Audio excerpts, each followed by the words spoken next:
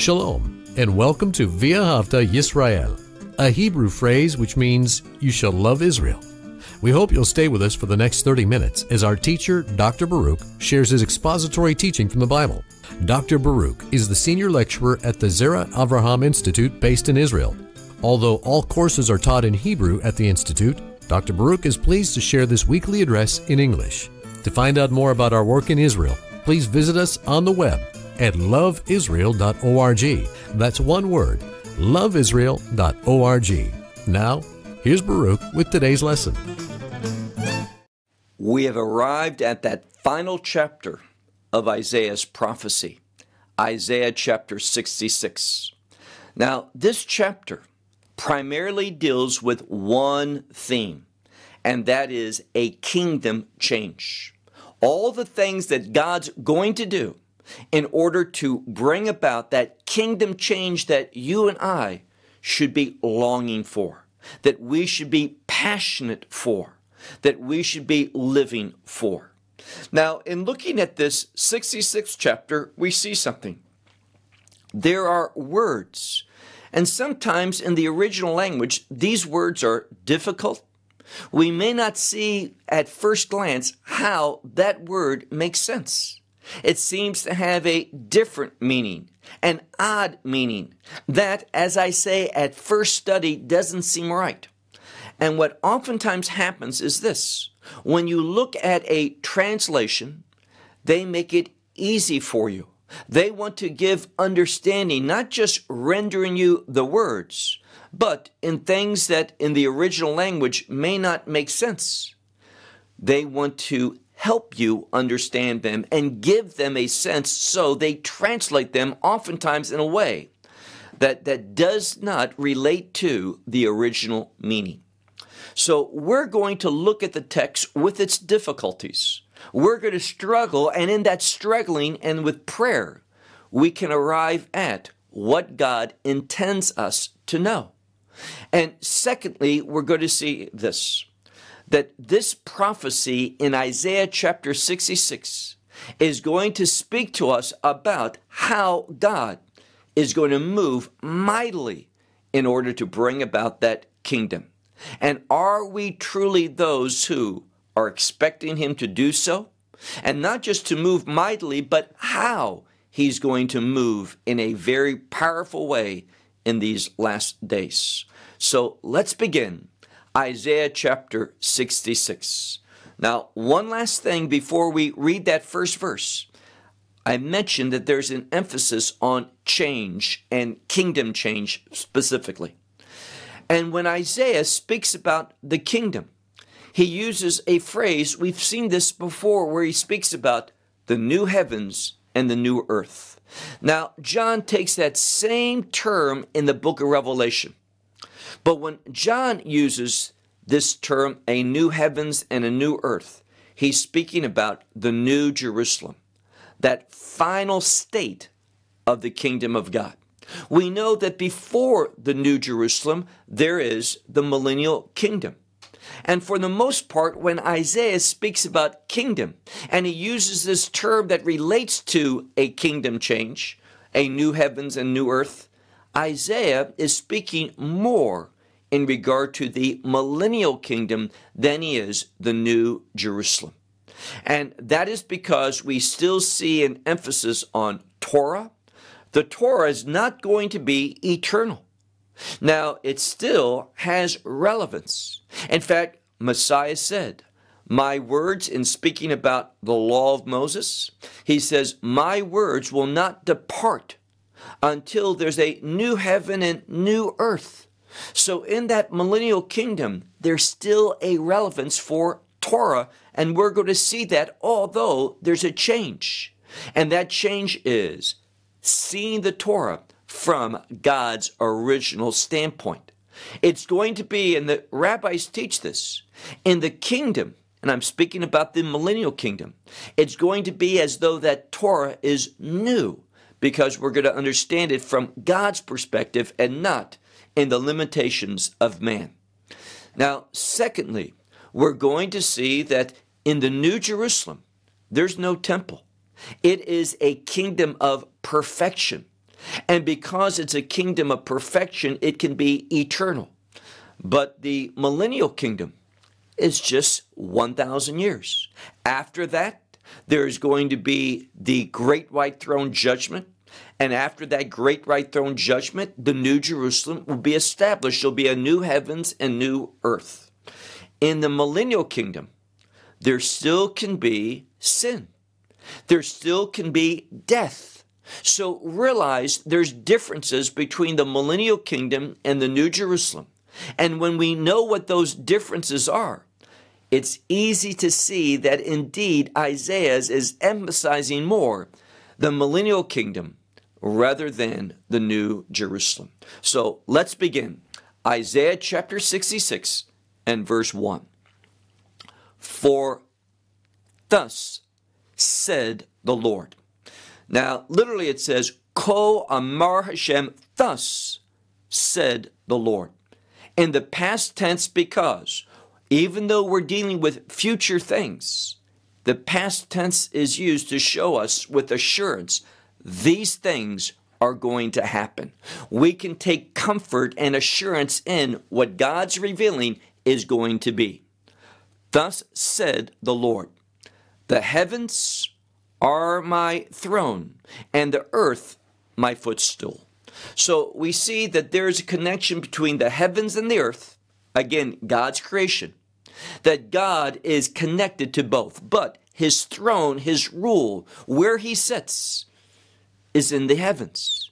But there is that limited connection between God and this creation, this world, the earth, because he sets his footstool there.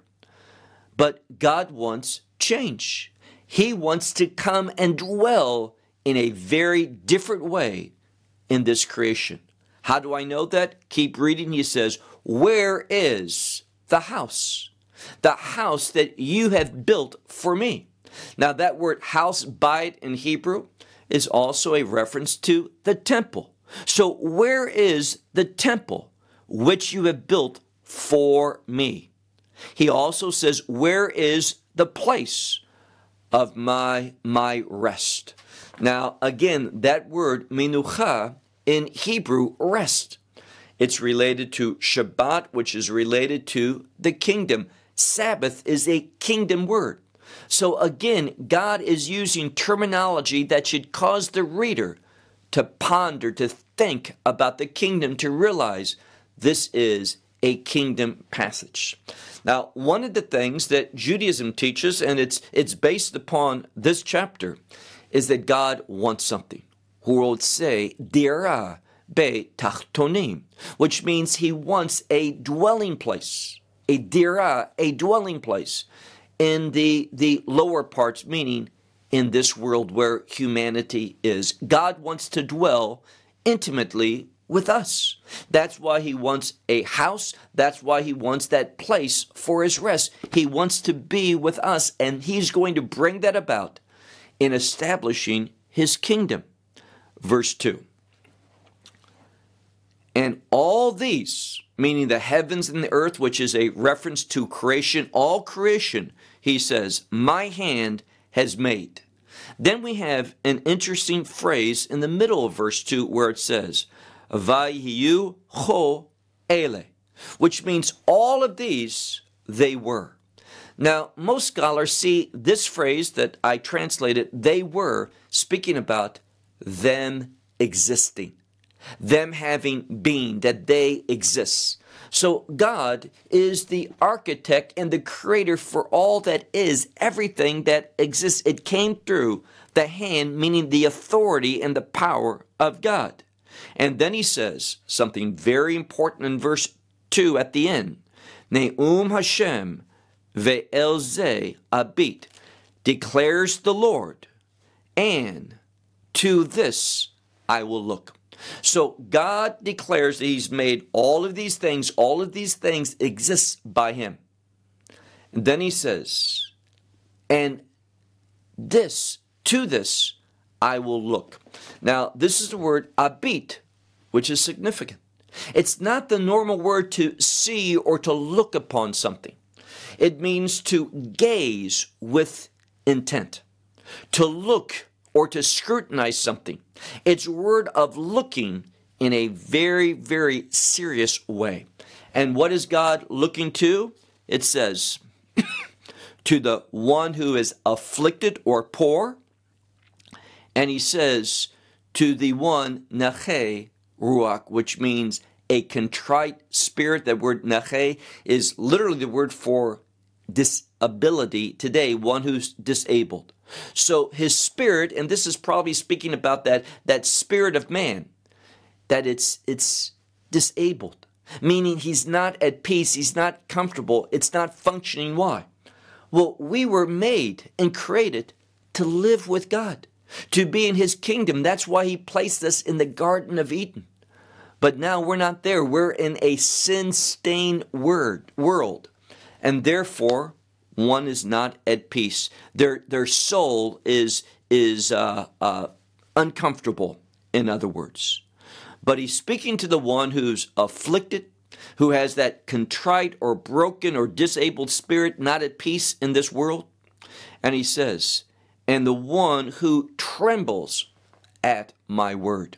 Now, this begins a significant change. God is saying, I'm speaking to you.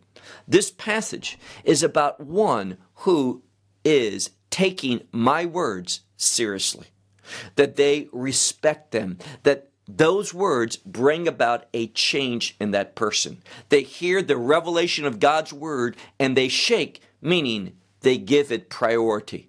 They give it an importance. Look now to verse 3.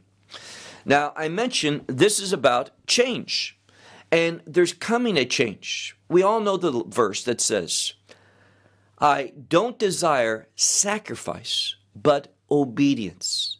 And we're going to see that there's a change where, look at verse 3, very important verse. Shochet hashor. Now, shochet means to sacrifice. It speaks about a ritualistic killing in the temple, upon the altar.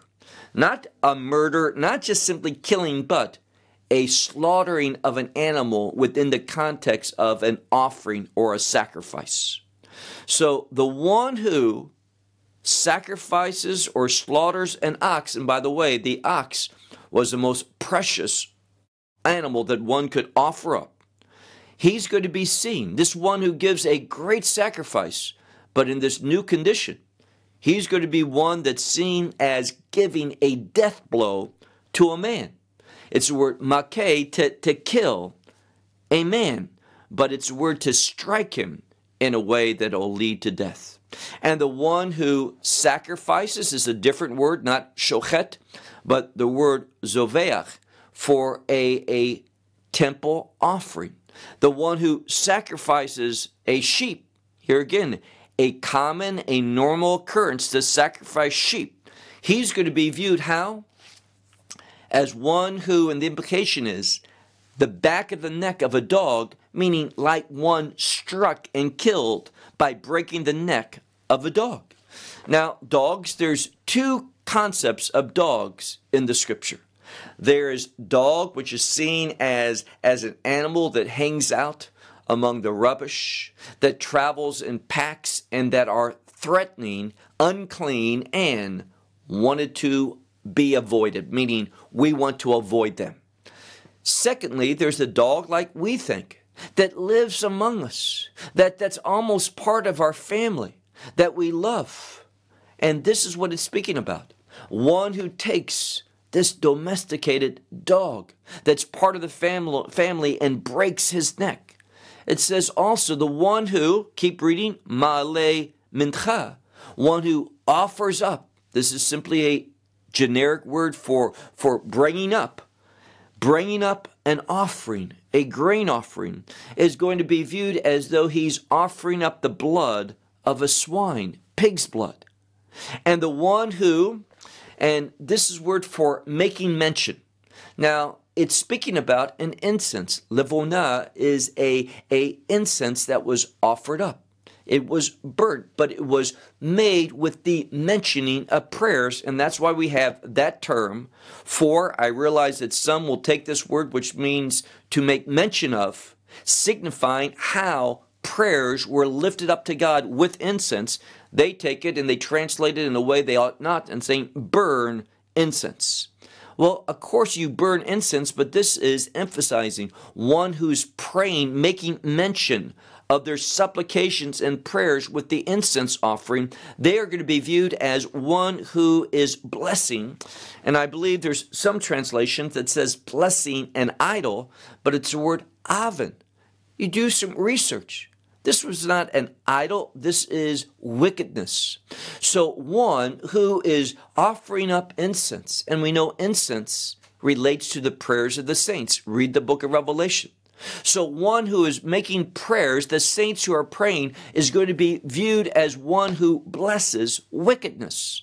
Now, it's all speaking about a major change that is happening. It says, why? All of these things are because also they have chosen their way. Now, what is God going to liken choosing one's own way, doing it how they want? Well, notice this next phrase. He speaks about here as one who is in abomination. So their abominations. God's going to see this because there's a change coming. We're going to see that obedience is what God is going to emphasize and reward and bless, not sacrifice and offering. There's a different mindset. So it's going to be also these that have chosen their ways and in their abominations. It says their soul has delighted. So their soul has delighted in their ways and in their abominations, what God sees as unrighteous, unholy, and something that is repulsive to Him. He says, verse 4, also I will choose with their, and the next word is a word that means like mystery, but here it means delusions or deceit. God is going to say, you have been deluded. You are walking in a deceitful way, and deceitfulness brings about something. So I'm going to bring about what you have been deluded to believe. You're going to get the outcome of being deceived. And notice something else. He says, your fears, that which you have feared, meaning you have not wanted, I'm going to bring upon them. Now, notice, he says, upon them, there's a dichotomy between they and the people of God. In this passage, as we've seen throughout prophecy in general, including Isaiah, there's an emphasis upon the remnant that God's going to redeem, that God's going to take to Himself, that are going to be His people, and He's going to be their God. But not so with these. Their worst fears, God's going to bring upon them. Why? Why is He going to act in this way? He says, keep reading in verse 4, because I have called, but there was no answer. I have spoken, but they did not hear.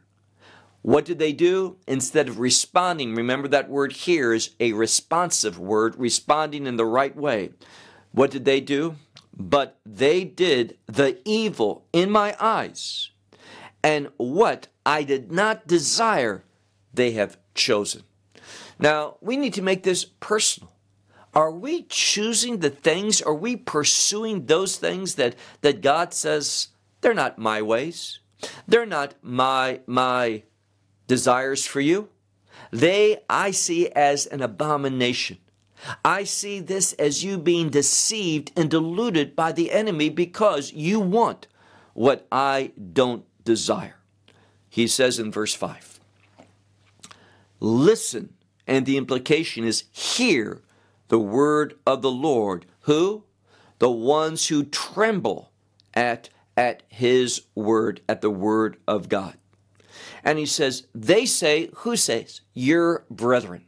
Now, initially, and I would say throughout this passage, although nations, Gentiles are going to be spoken of, there's an emphasis here upon Israel. Very important that we see this. When we do not see this, we misunderstand what God's saying. Now, let's be biblical. In fact, let me say it this way.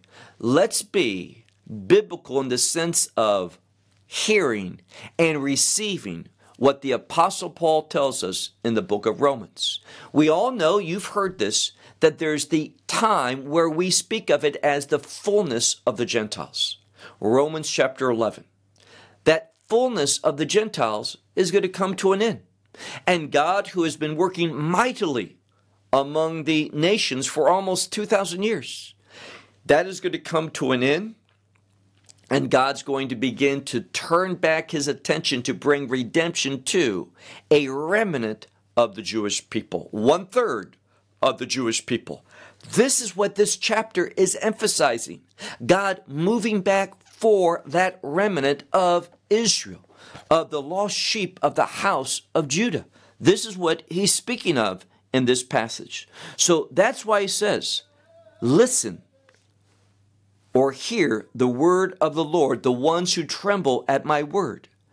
Your brothers, meaning those fellow Jews, they say, and what are they? They are the ones that hate you.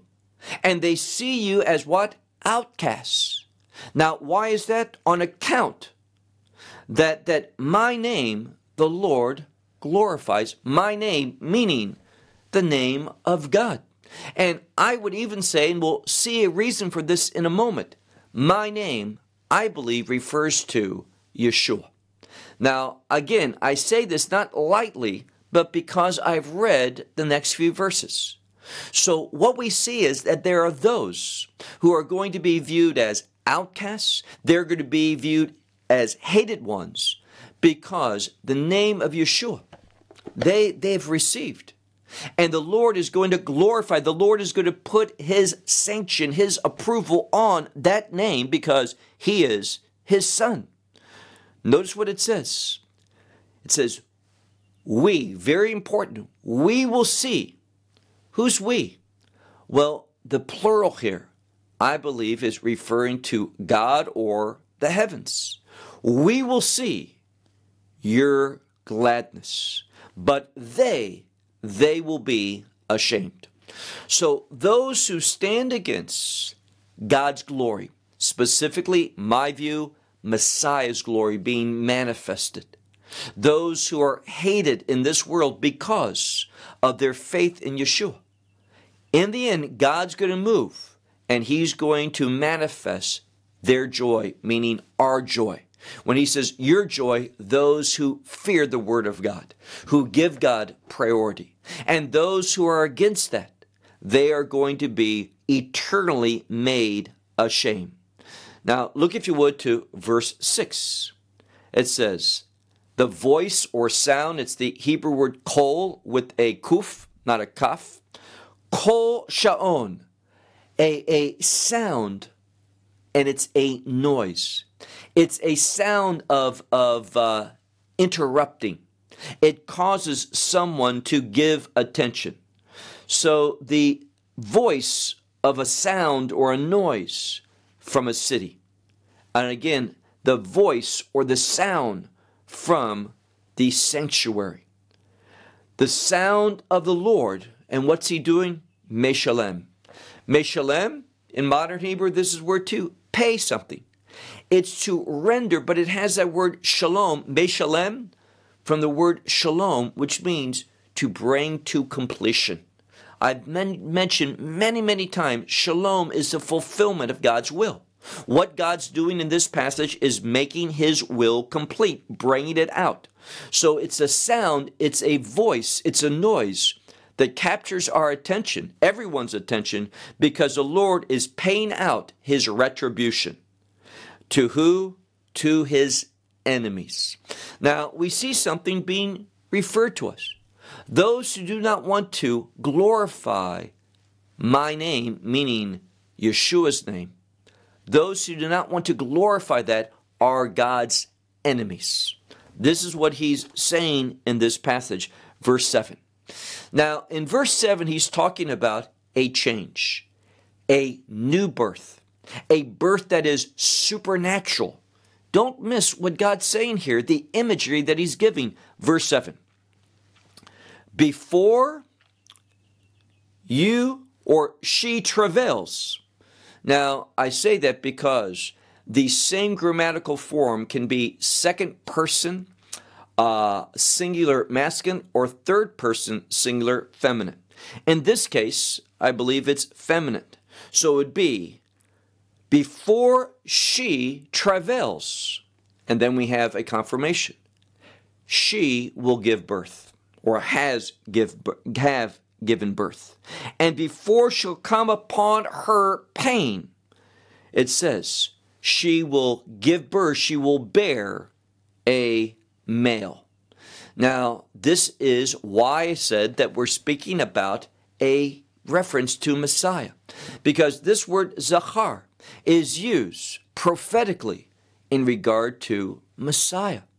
So it's what we see as a male child. For example, in the book of Revelation, we see about Israel, that nation giving birth to a male child, and it speaks about Messiah. Of course, this is Greek in the New Testament. This is Hebrew, but it's the same concept, and we see a reference to that as well in the Old Testament.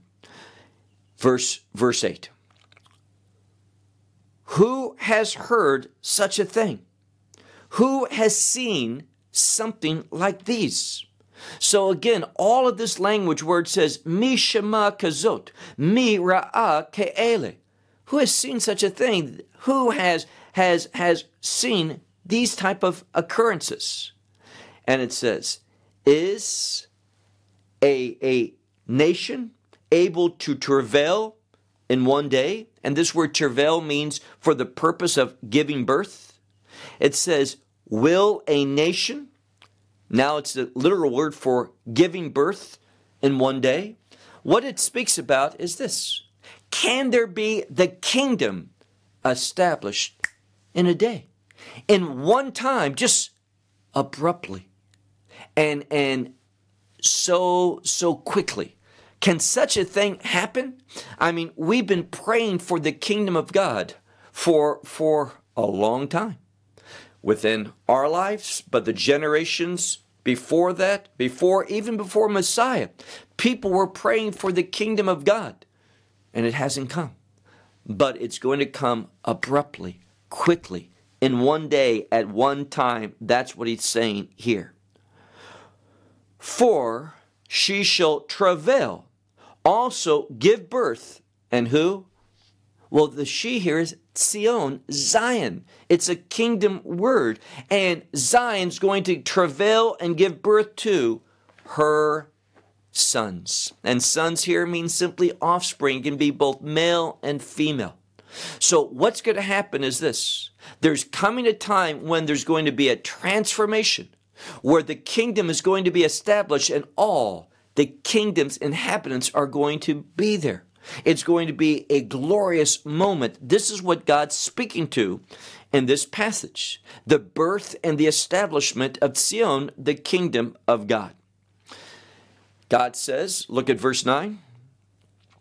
Am I one that breaks and literally causes to be broken? Most scholars, when a woman gives birth, the water breaks.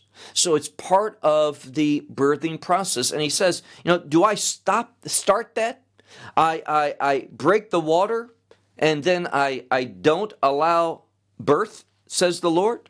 Of course, this is not the case. He says, am I one that causes to be born and then stops it? Is that what I do, says your God? And obviously, no. God's not going to stop it. He's not going to hinder it. He's going to bring it to its conclusion, its fulfillment. And that's why he says, rejoice, and it's plural. He's speaking to his people, kingdom people, believers. Rejoice with Jerusalem. Rejoice, then it says, not with, but in her. All who love her. And that's why I don't understand. And I know that some of you believe I just labor on this point too much, but I think it's huge.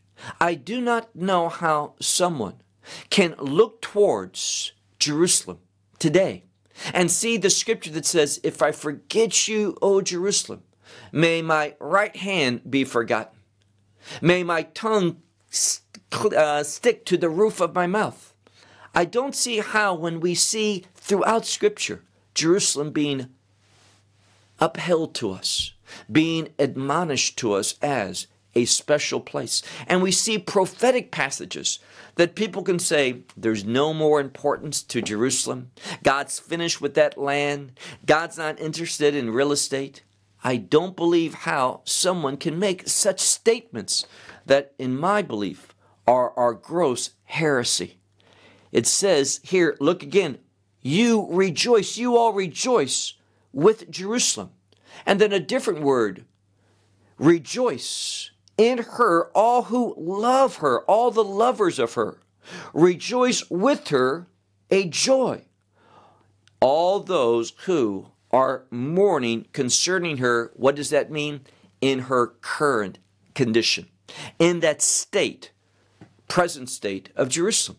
We know things are not going to get better because prophetically Jerusalem in the last day is called Sodom and Egypt. Didn't mispronounce Sodom and Egypt in the book of Revelation. How do we know that's Jerusalem? It says where our Lord was crucified. So Jerusalem, we should be grieved today. It's even going to be worse as we approach the last days. The unrighteousness that'll be present in that city, because the Antichrist is going to want to use that city for his purpose. So we should be grieving, mourning over her spiritual condition. But there's a change coming. Look at verse 11. He's saying, because of this kingdom change, rejoice and be glad. Verse 11, on account of, you shall nurse. So we're going to be fed, but it's literally the word nurse. You shall nurse, and you shall be satisfied. From the breasts of her that comforts her. So God is going to comfort. He is going to give nourishment to this kingdom hope. And we see the image here as a nursing mother gives nourishment. As a nursing mother gives nourishment to her children. This is what it's saying.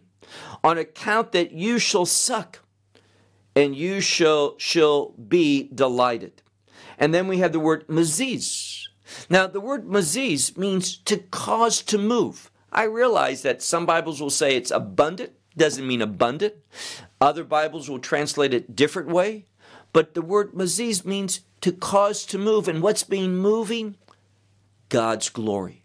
So all of this establishment of the kingdom and kingdom nourishment, its provision being given to the people, is an outcome of the glory of God moving. What is this a reference to? What we talked about in verse 1, that God's saying, my throne is in heaven, but it's not going to be there. Read the book of Revelation. It's all about, the book of Revelation is all about God bringing his throne into this world. That's what he's going to do. Ultimately, he wants to dwell with us. And this is what it's speaking about. God's glory is going to move into this world. This is what it means when we say, Kadosh, Kadosh, Kadosh Hashem Tzavot. Meloko haaretz kavado. Holy, holy, holy is the Lord, the God of hosts. His glory fills the world. His glory fills the world. Verse 12. For thus said the Lord, behold, I am stretching forth unto you as a river peace. What does that mean? God is extending to us. He's making a fulfillment of his promises, of his purposes. He is sending forth the fulfillment of his will. That's peace. And it's going to be as a river. And then he says, as a dry river. In that season, at that right time, it flows. And what's going to be there? The glory of the Gentiles. Meaning this, there's going to be that change among the nations. We see that many times prophetically. And that's that fullness of the Gentiles we spoke about. They are going to nourish you. Literally, they are going to nurse you. You will nurse at them. And upon the side, that's literally what it says, not plural, singular. Upon the side, oftentimes when a woman nurses a child, she lays down on her side. And it says, upon the side, you're going to nurse, but you're going to be lifted up. And upon knees, you are going to be amused. You're going to be played with. It's a term of amusement, of joy, of happiness, of joy. This is what God's going to do. Verse 13. As a man whom his mother comforts him, thus I will comfort you. In Jerusalem, you shall be comforted. Now, this word that's repeated several times, comfort, is the same word where we get the term Capernaum in the New Testament. Capernaum is the village of comfort, and this word is so related to Messiah and his work. So all of this is telling me that this passage of the kingdom has messianic overtones in a very powerful way. Verse 14. And you shall see, he makes a distinction between you and they.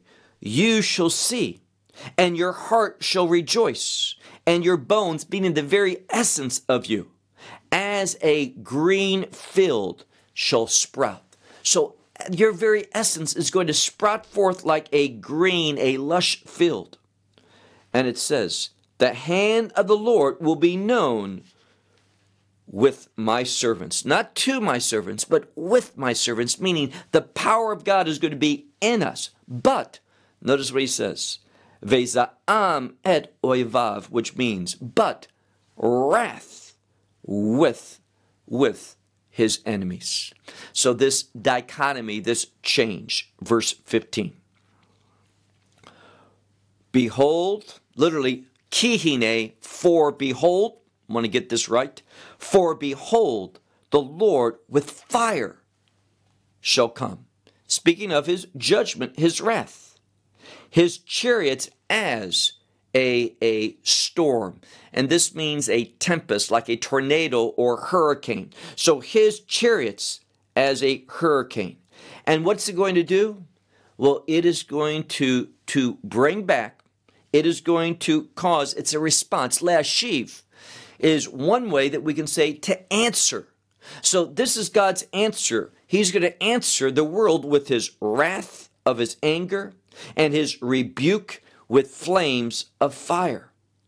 For with fire the Lord will be judged. Now, if your Bible says with fire the Lord will judge, although he will judge with fire, that's what it's saying. The previous verse said this. This says something different. It's in the passive, meaning this. We're going to know the Lord, his judgment. He is going to be manifested. He is going to give testimony of his identity through how he judges. So it says here, with fire the Lord will be judged. Not meaning that he's going to be a recipient of that fire, but through the fire of the Lord, he is going to be understood. Meaning there's going to be a revealing. A case goes to court, and the judge gives a verdict. That problem, that issue, that case is judged. And there, at the conclusion, something's revealed. He's innocent. He's guilty. He's whatever. This is what it's saying here. It's going to be through God's judgment of evil, his wrath being poured out, that he's going to be manifested. He's going to be judged. It's going to be revealed, his nature. And he says, and with his sword, all flesh is going to be judged with his sword. And the multiplication of the carcasses of the Lord, all those who the Lord are going to slay, and the last days, there's going to be a multiplicity. Now, verse 17 says this, or the first 16 verses says this, but look at verse 17. What are they going to do? Well, they're going to respond not according to his words, but according to their thoughts, their ways. Notice what it says. There's going to be those that sanctify themselves and the implication is attempt to make themselves pure by going to the gardens. This is not what God calls us to do. It's Messiah that makes us sanctified and pure. And they're going to do this one after another. And in the midst, and what are they going to do in the midst of these gardens when they say we're sanctifying ourselves? Notice the rebelliousness. These are the ones that eat the flesh of swines and the abominable things and the mouse all together. And what does he say? Yasufu. They are going to come to their end, declares the Lord. Declares the Lord a promise. This false attempt, this disobedient, rebellious way to try to get themselves right with God. They're doing it according to their thoughts. And that's why God says, look at verse 18. I know their deeds and their thoughts. Because of that, he comes. Now it's interesting, the word coming is in the feminine because we're going to see that with God's coming of judgment, also will come redemption for his people. Now, we have to pay attention to changes, grammatical changes, gender changes in the text. So, oftentimes when God is referenced in the feminine, it brings about a redemptive context. And this is what we see here. Look again at verse 18. He says, I, and the implication is, I know their deeds and their thoughts. And he says, come, the Lord's coming to gather up all the nations and all tongues, and they shall come and they shall see my glory. Now, that glory is a glory of judgment. Remember the context. Inappropriate worship, abominations, eating of swine, all of these things. Now, let me ask you a question. There's no question that this is a last days context, correct? We're talking about the last days, God establishing his kingdom. And within that context, God speaks against those that eat pig. God's consistent. And to say, oh, we have that freedom, we never have the freedom to sin. Let's be obedient. Let's look at the Word of God. It's not hard to understand this. It's not by accident that God speaks this, because it shows they didn't fear his word. They didn't tremble at his word. We need to do that. We need to take God's word seriously. So if you're someone that thinks, oh, I'll just eat, God's cleaned all meat, the scripture doesn't say that. That is a mistranslation.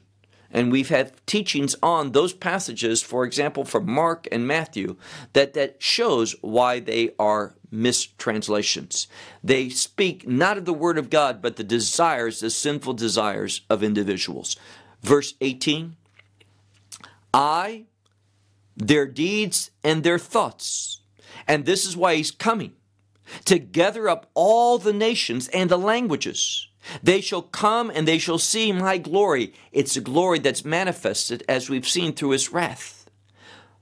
And I will set among them, notice this, I will set among them ot, a sign, a miraculous sign, that I will send from them, or I will send from them, out of them. Notice God's graciousness. Now, this ot, I believe, and others would agree, it's a messianic sign. It is that last opportunity. There's going to be a remnant. Yes, I know the fullness of the Gentiles have ended. God's turning his way back to Israel. But when Israel gets right with God, there's going to be a blessing. And it's going to be this revelation of Messiah in the last days that Israel's going to look upon, that remnant, and believe. There's also going to be a portion of the nations. But it's all happening within God's wrath. Messiah is the one that's pouring out the wrath of God. It's his wrath. As the book of Revelation says, the wrath of the Lamb. But nevertheless, there are going to be refugees among the nations. And then he says, in Tarshish, Pul, Lud, those that are benders of the bowl in Tubal and Yavan. Yavan can mean Greece, or perhaps better, Europe. And faraway islands, which did not hear my report, my testimony. They did not see my glory. Now, what is God going to do? He is going to have that final revelation. And he says here, and they will tell, all these things will tell my glory among the nations. Now, it's emphasizing these refugees, these ones who are sent among these places. They are going to tell my glory among the nations. Now, these individuals or these events that manifested. And what is God going to do? Verse 20. I will bring, literally, and they will bring all your brothers. Now, he's turning back to Israel. He says, this is all going to be seen in these places among the nations. This sign and such. But what's emphasized here is its effect that's going to happen on who? It's happening among the nations. Can someone respond to that? God willing? I hope so. But the emphasis of the text is not the nations. God's doing these things among the nations for those Jews that are still in exile. Why? Look at verse 20. They shall bring all your brothers. You're speaking about Israel. Your brothers from among the nations, from all the nations. And they are going to bring that offering unto the Lord. They are going to respond these with an offering. And they're going to come on horses, in chariots, in this next word can mean almost like tortoises, that they're going to come on loads, on mules, on camels, and they're coming to where there's going to be that return. They're going to be brought back to my holy mountain, Jerusalem. So God sees Jerusalem still as his holy mountain. It's going to go through a time of abundant corruption, but nevertheless, God is going to purify, he's going to sanctify, he's going to transform Jerusalem, and it is going to be where his kingdom is for those 1,000 years. One of the problems that many, especially Reformed theologians make, is they want to link together the passages that speak about the millennial kingdom and the New Jerusalem, combine them. We must not do that. The scripture does not allow for us to do it. So there's going to be a transformation among the nations of a remnant of the Jewish people. And they are going to respond. They are going to want to worship. They are going to bring a gift. They're going to travel to my holy mountain, Jerusalem, God says. Just as the children of Israel, they bring their offering in holy vessels, or pure vessels, kli tahor, pure vessels, where? Of the house of the Lord. So we're going to see finally unity, that those that were in exile, separated from the house of God, they're going to be brought back. And it says, verse 21, among those Jews that were in exile, that were not worshiping, were lost in spiritual darkness, he says, also from them I will take to be Levitical priests. Now, this is what tells us that we're dealing with the millennial kingdom. Millennial kingdom, because we have Levitical priests, says the Lord. Verse 22. For just as the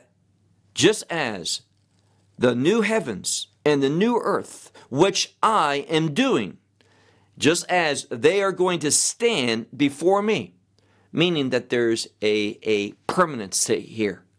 And it speaks about eternal salvation. Just as that new heaven and new earth is going to stand before me, says the Lord, thus your seed will stand in your name. Meaning that your offspring, these that come to faith in the last days, they're going to have an eternality, and your name, meaning their character, they're not going to change. Verse 23. Now, verse 23 speaks about millennial worship. Why do I say that? It says, and it shall come about each month in its month, and each year in its year, will come all flesh to bow down before me, says the Lord. Now, this is something because of Shabbat and new moon, that is every month. This is speaking about Torah. That's not going to be enforced in the New Jerusalem, but in the millennial kingdom. And something else that tells us that this is millennial kingdom, notice what's going to happen for those that are born in the millennial kingdom, but will not submit. It says here, they shall go out, meaning wherever they are, returning back to Jerusalem to worship God, they shall go out from their places and they shall see. All those disobedient ones, they're going to see the carcasses of the transgressors, the men who transgress or people who transgress against me. And notice there is eternity here, this eternal punishment for those who transgress, who reject the word of God. It says, for their worms are not going to die, and their fire, this fire of torment and punishment, will not be extinguished.